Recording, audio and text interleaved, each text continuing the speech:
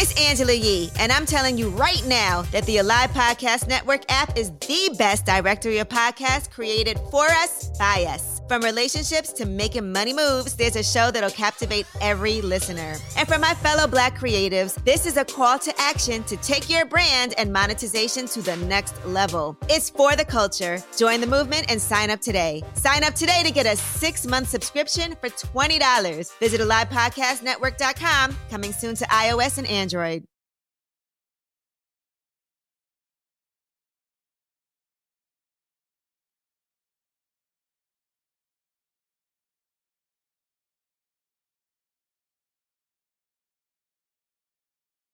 There's gross disparities in how the war on drugs was applied across our country. Now we're fighting against years of brainwashing. A 16-year-old lad apprehended in the act of staging a holdup. 16 years old and a marijuana addict. Meanwhile, warfighters in my community are killing themselves at a rate of 22 a day. All this stuff, it made me feel like a complete piece of shit. I didn't want to live, you know what I mean? So we need academia to embrace it, we need our politicians to embrace it, we need our physician community to embrace it, so that the patients win at the end of the day. The Up Life is a production of the Unprescribed Nonprofit.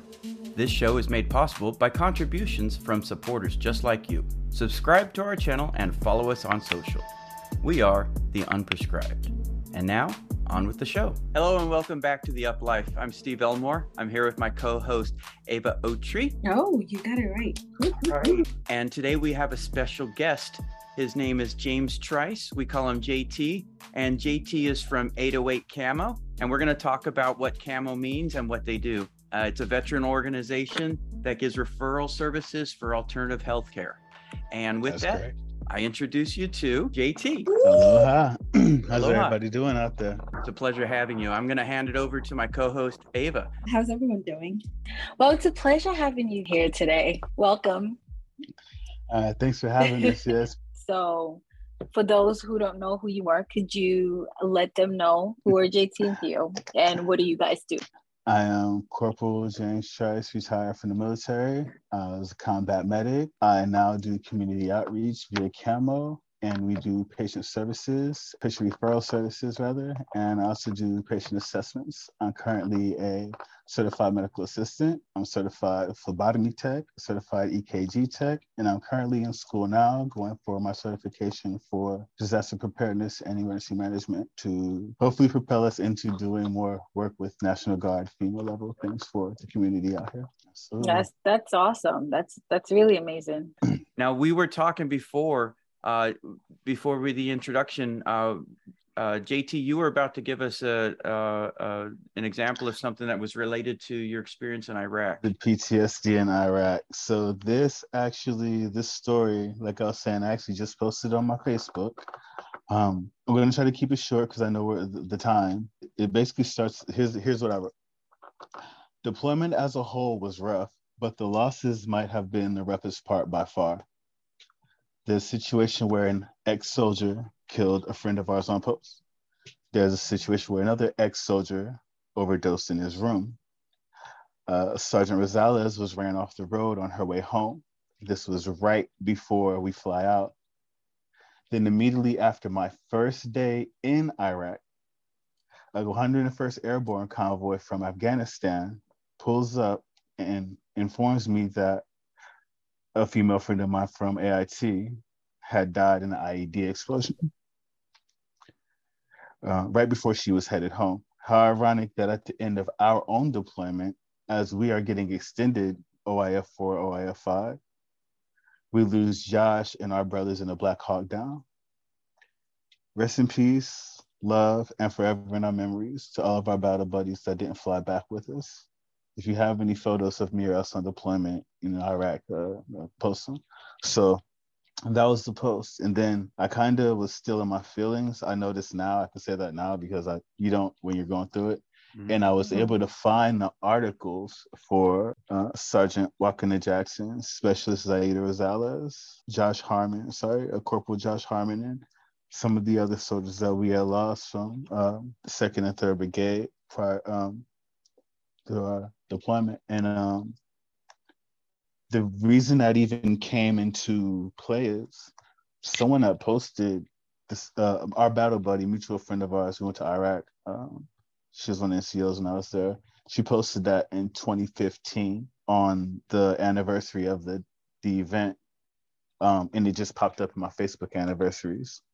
Now, I don't ever talk about the Black Hawk Down event, and I don't talk about losing Walker Jackson to an IED at the beginning of deployment.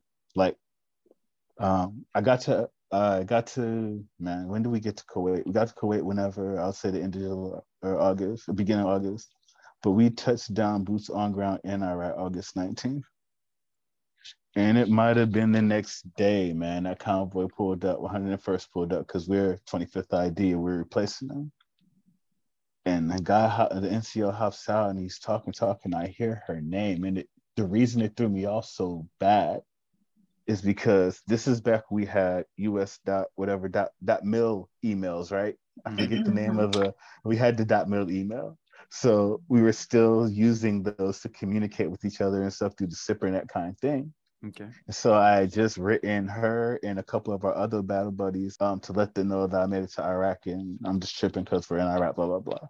But I promise I just sent that email, if not that day, man. And he pulled up, or that convoy pulled up, and I heard that. And I was done for like, I was so nauseous. My NCO, because me and the guy almost got into like a fist fight. My NCO pulled me outside and she cleared my head. Usually she talked to me like she's supposed to. Thank you, Sergeant Garza, if you see this.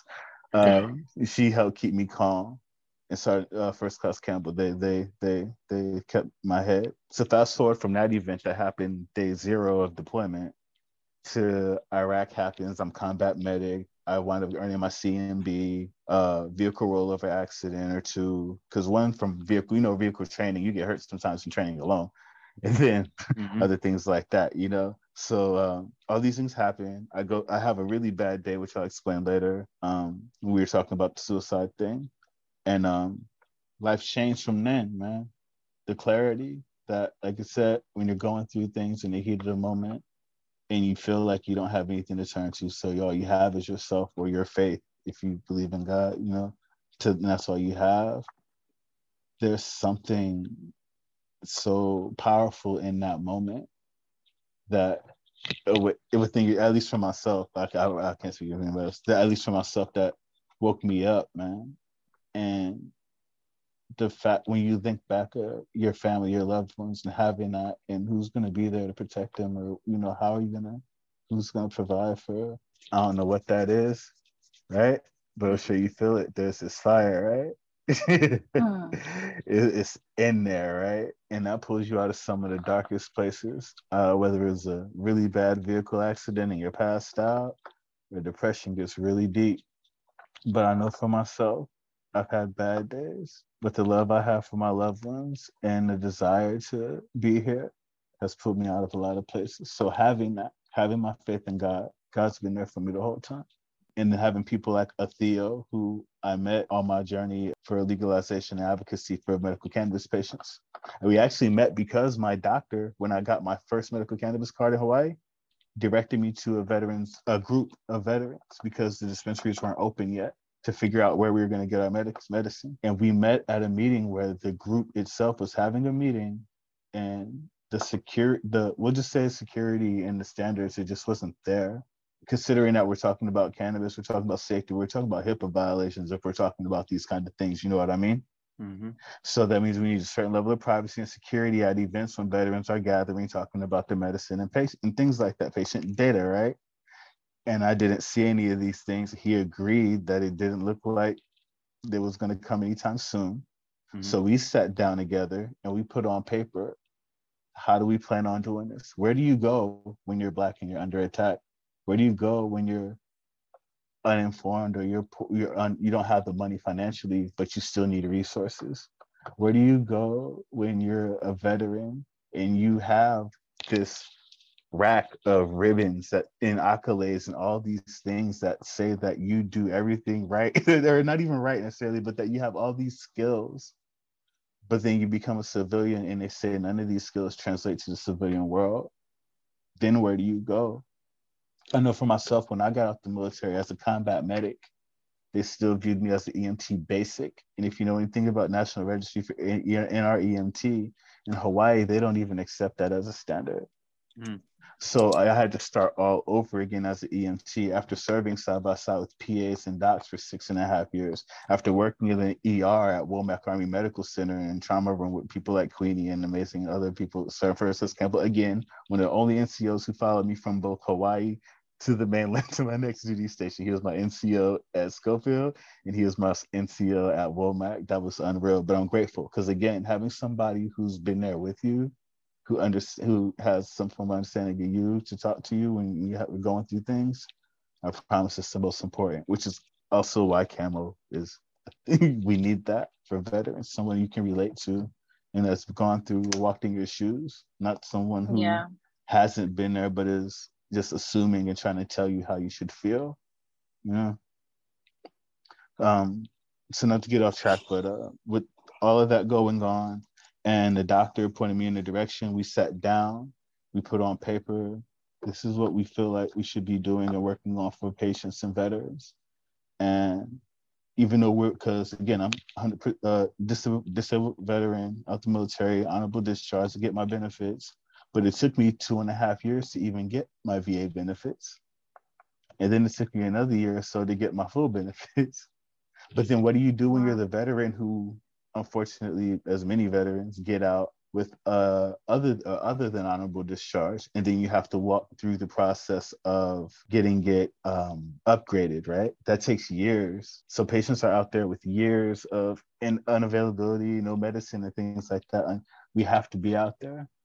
So all of that is what inspired us to put CAMO on paper and make it the organization. It's not that the VA doesn't exist. It's not that there aren't other organizations out there, but simply where we were, and especially in the Chinatown area, there weren't any organizations providing those resources to veterans, minorities, things like that. How ironic and unfortunate.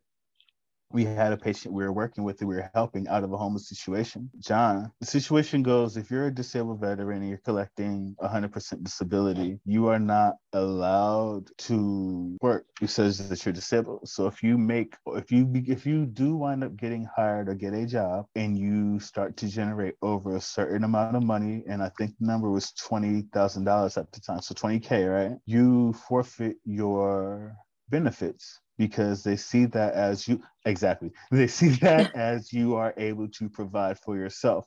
Now granted, that may prove to someone that you are able to hold or maintain a job or career, but for everyone from a student to the eldest person, $20,000 a year barely covers just your rent for the year. So if you're an elderly, and I know for myself, I'm on fixed income because I'm on such a high level of disability, that once you lose that benefit, then you are disabled, how do you work to make up those other ends, to make those ends meet? You cannot, right? Right. Let's clarify now. Are you referring to state disability? Or are you talking about VA disability? VA disability from the military. When I first got out, I was getting my military separation, and military separation by definition was, for me, is the time I was listed in service, right? And then at my rank. So whatever my rank was, right, is that rate at however long you were in service, and then it's like they cut it in half or something like that. But since I didn't do 20 years or 22 years or retire out at I don't get however much those guys get. I do not get that at all. And then on top of it, right, which is the majority of the veterans that are out there. In fact, that point, I'm sorry, I didn't mean to point at you. It's that right there. A lot of veterans don't get that. We need to take a short break, but when we return, we'll talk about the side effects of pills, and JT and I will share our own experience with suicide and how we help others to get off of pharmaceuticals. Stick around, you won't want to miss this.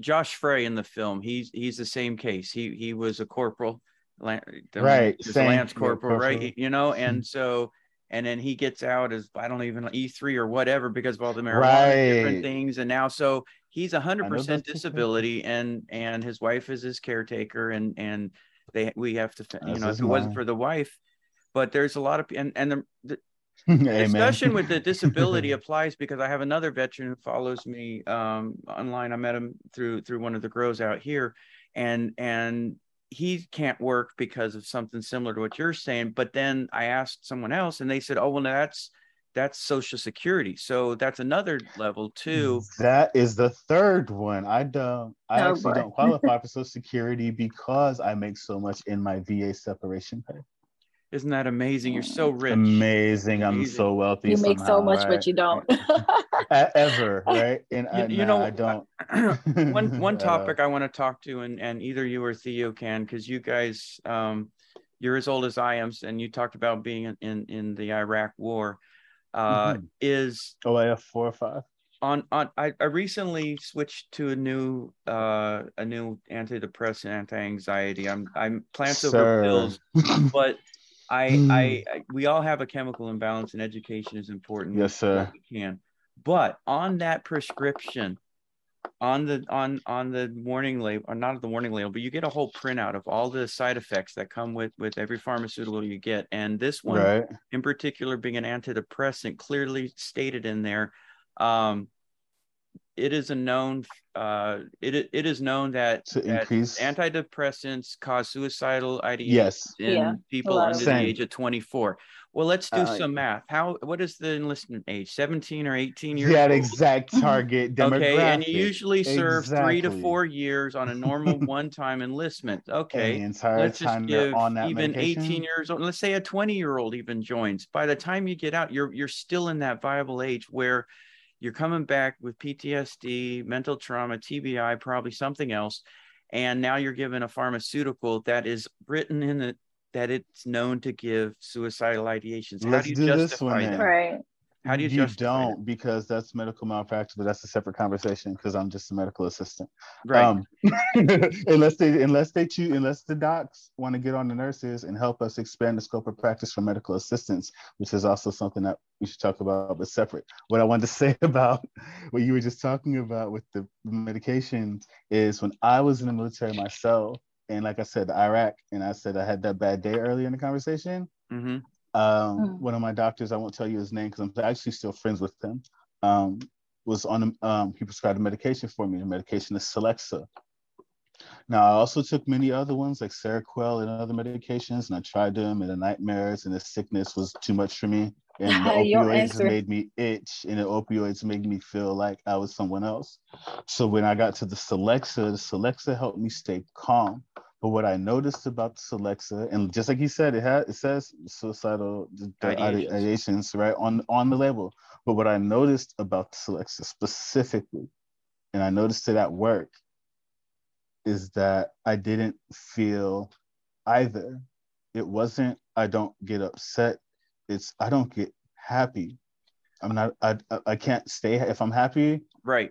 It's indifferent. Just and like if I'm emotionless. sad, I was emotionless the entire time, even though mental in here, you're stable. It's there. So but the feeling, it was not like there. And absolutely. Yeah. And on that exact note is why I switched the medication to what I'm on now. It's only a 10 milligram pill.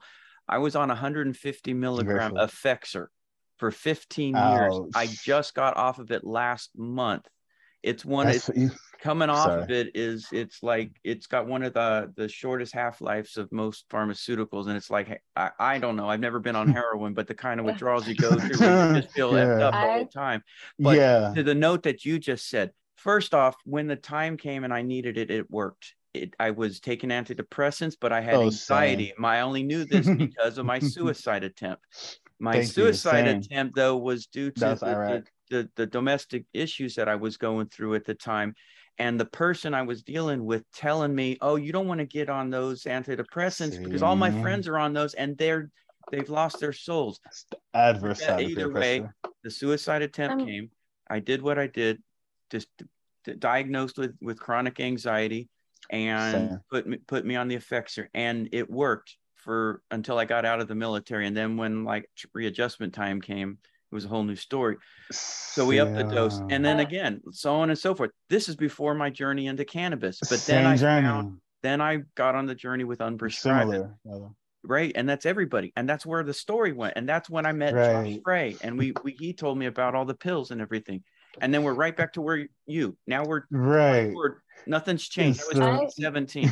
But I joined the military. I enlisted when I was 17. Ava, go ahead. No, I just want to. I agree with everything you guys are saying. I just had like, because you did, James, you did mention something, and you talked about the trauma, and obviously like you're no stranger to trauma. So I literally just want to know how you or when you decided, okay, this is not for me. Is a like, moment. That's literally... There's two moments. There's two moments. I'm giving to you real quick. And I said I wasn't going to speak on it earlier, but I have to because my brother just shared his with me. And so I'm going to keep it short. Mm-hmm. I had a very bad day in Iraq. I was very depressed. I can't even tell you the whole story because it puts too many other people's careers in trouble. So let's just say there was a situation where... Redact the details. Just give us the 10,000 and your personal side. Let's say I had an attempt, and upon the attempt was the clarity of there's life on the other side of this. That was the wake up to, okay, suicide is not the way. The medication clarity was around the time I had actually met the woman who is now my wife. At the time, we were friends, and one of my business partners now, who I had just met. Also, I just met the both of them at the same time when I was at Fort Bragg in a barracks on 9 different pills, and I was dating her, and I was talking to him when we were making music together. And I remember what I just said about how selection made me feel like I just wasn't. Mm-hmm. Mm-hmm. I was eating like 3 or 4 selections, deja vu. Holy shit. I'm sorry. I apologize. I was eating like 3 or 4 selections a day. No, the deja vu was so real, I promise. Anyway, the selection had me feeling like I wasn't me. And I noticed when I was talking to the girl who's now my wife, Darnell, I wasn't me. Like, imagine being around somebody who makes you happy and you can't show them that they make you happy. Or imagine being around somebody, you know what I mean? It's the same thing I'm going through. It's the same thing you're going through. I'm going through it right now, and so I had just got off the Effexor because, and that's where I went really long-winded. But I feel it because I promise you, that's how I got to hear was I was going through that, and when I was going through it, I cried. Like you got to understand. I was in my room. I have 9 different medications I'm on: Seroquel, Celexa, the muscle relaxers because I got military injuries. I got bilateral shit, my ribs, and all these just little stuff that happens during training. You get broken. I'm on all the pills to mask the shit. And I'm chasing it with either Hennessy, 151, Wild Turkey, whatever the fuck I feel like drinking because that's young and rockstar, right? Because that's accepted and it's encouraged. Yep. But we'll get to them too. Yeah, long list, right? Mm-hmm. So I'm doing that, and in the midst of me doing that all my life, I was on an MSN Messenger call with the girl, my wife now my wife. It fucked me up. It just busted it busted me inside because I'm talking to her, and if you've ever met her, she's one of the more happy-go-lucky kind of people. She's a lot more like giddy kind of happy than I am. Mm-hmm. And you cannot be around somebody who's that happy or upbeat and be down, you know? No. And if you're in love, or something like that, you care about somebody else's feelings. Mm-hmm. You don't want to be that downer, man. You don't want to be the one that's, you know what I mean? Right. And so that snapped me out. I promise you, I was on the pills and talking to her, bro. I cried because I was like, I don't feel like me and I can't like communicate to her. So I got rid of all my fucking pills. Like, I got no duh. I took all my pills and dumped them out on my bed. I picked all my fucking pills up, I threw them in the trash, and then I looked back at her on a video call and we laughed. And then I threw them out.